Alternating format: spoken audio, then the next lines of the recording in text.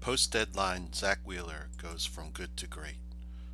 After starting the season in the minors, Zach Wheeler places right now in the top 10 in the National League in both innings pitched, 160.1, and ERA, 3.37, and he has career best numbers in WHIP, 1.185, and strikeout walk ratio, 3.18.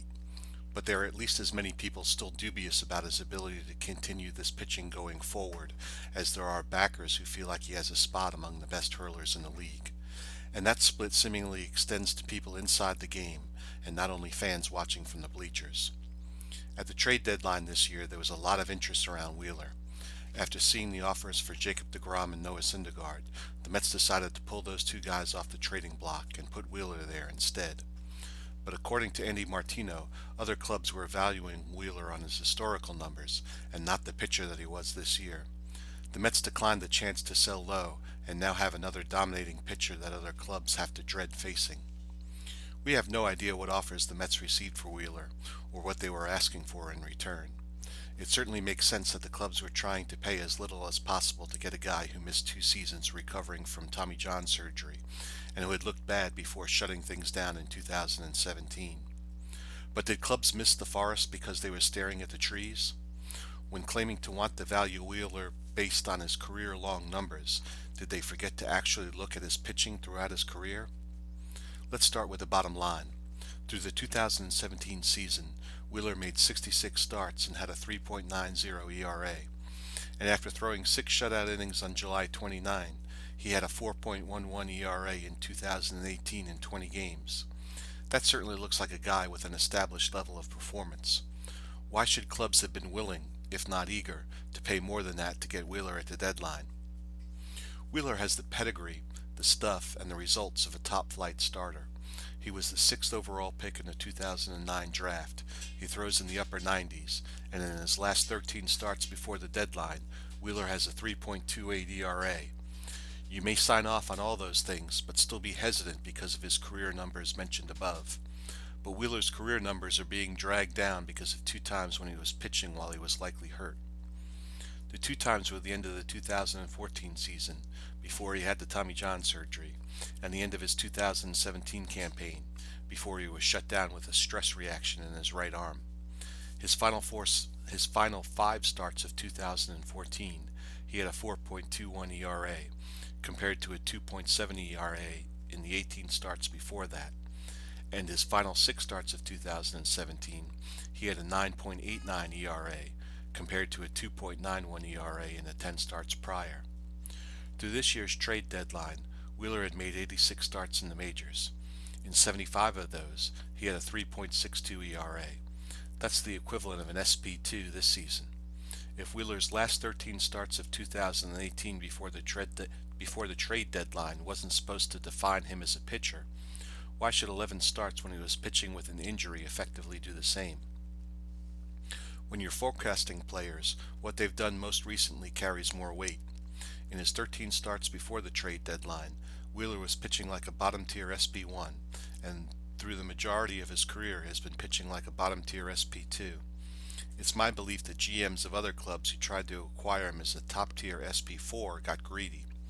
The important things for teams acquiring talent at the deadline is to win the pennant, not win the trade. We've had 6 more starts by Wheeler since the non-waiver trade deadline, and in that span he has a 1.13 ERA in 40 innings pitched. It's hard to believe that a team like the Brewers wouldn't want a chance to turn back the clock and pull the trigger on a deal. Of course, all of this comes with the caveat that we don't know what deals were proposed by either the Mets or potential suitors. All we have to go on is the snippets posted by the mainstream media guys. A healthy Wheeler here in 2018 is posting numbers that would feel right at home among deGrom's numbers in his healthy years before this season. Wheeler has a 3.37 ERA and a 1.185 WHIP so far this season. Compare that to deGrom's 3.53 ERA and 1.187 WHIP in 2017. Another way to look at it would be through game scores. It's weighted so a score of 50 is an average start. Wheeler has had an average or better start 19 times this season, compared to 7 times where he's been below average. Stated in win-loss terms, Wheeler is 19-7. Here are deGrom's numbers in healthy seasons prior to this year. 2014, 16-6, 2015, 23-7, 2017, 22-9. In those 3 seasons, DeGrom turned in an average or better start 73% of the time. In his career to date, Wheeler has turned in an average or better start 66%, 61 of 92 of the time. And if you take away those 11 starts from the 2 time periods detailed earlier, he has a 69% career rate. Of course, it should be pointed out that DeGrom's game score record this year is 26-1. Also, prior to this year, Wheeler had many more outings in the 50s and 60s than he did 70 and above. 6 of Wheeler's 10 career outings where he produced a game score of at least 70 have come here in the 2018 season. Prior to this year, Wheeler has been good. In his last 12 starts here in 2018, he's been great. Wheeler has a 1.83 ERA in that span, covering 78.2 innings pitched.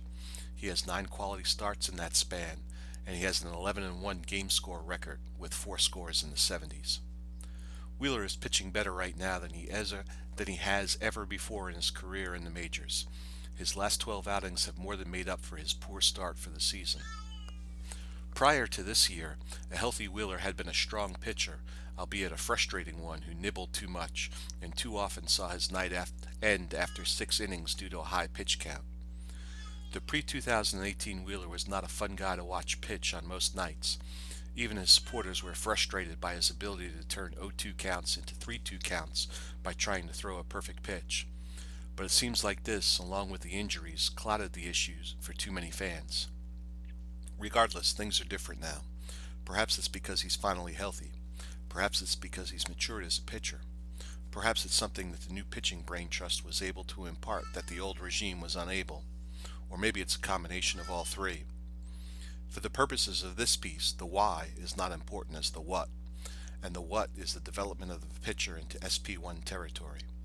At the deadline, it would have been reasonable for a GM to think of Wheeler as an SP2 if he remained healthy, and if a GM had paid for him at that rate, my reading of the tea leaves is that the Mets would have pulled the trigger and no one would have been upset. And the GM who made that deal would have been rewarded much like the Astros were last year when they picked up Justin Verlander. After passing through waivers, Verlander made 5 regular season starts for Houston and was 5-0 with a 1.06 ERA.